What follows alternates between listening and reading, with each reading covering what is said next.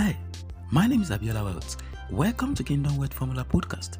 Today we continue our teaching series captioned Inheritance, Understanding, Building and Transferring Financial Legacy. We are still looking at power in parental blessing. We've talked about the number 1, which is it carries life.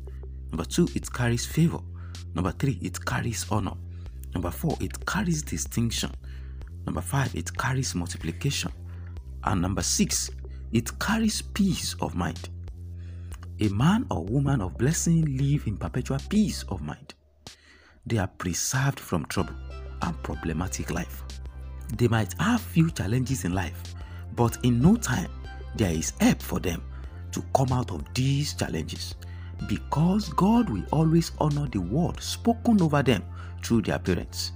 They might not be that religious, but they have significant results early than those who pray often and even go to religious center to worship often.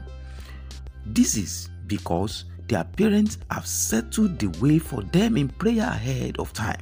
But if their children will enjoy this type of grace, they will also have to pronounce this blessing upon their children. That means if you are a man that carries the blessing, parental blessing, and you are enjoying peace of mind and things are working for you, even beyond the level of your prayers, understand that something is working in your life. And if you will see this in the life of your children, if you will see this favor, life, distinction, and peace of mind in the life of your children, you also must speak into the life of those children, invoking the blessing of God over them.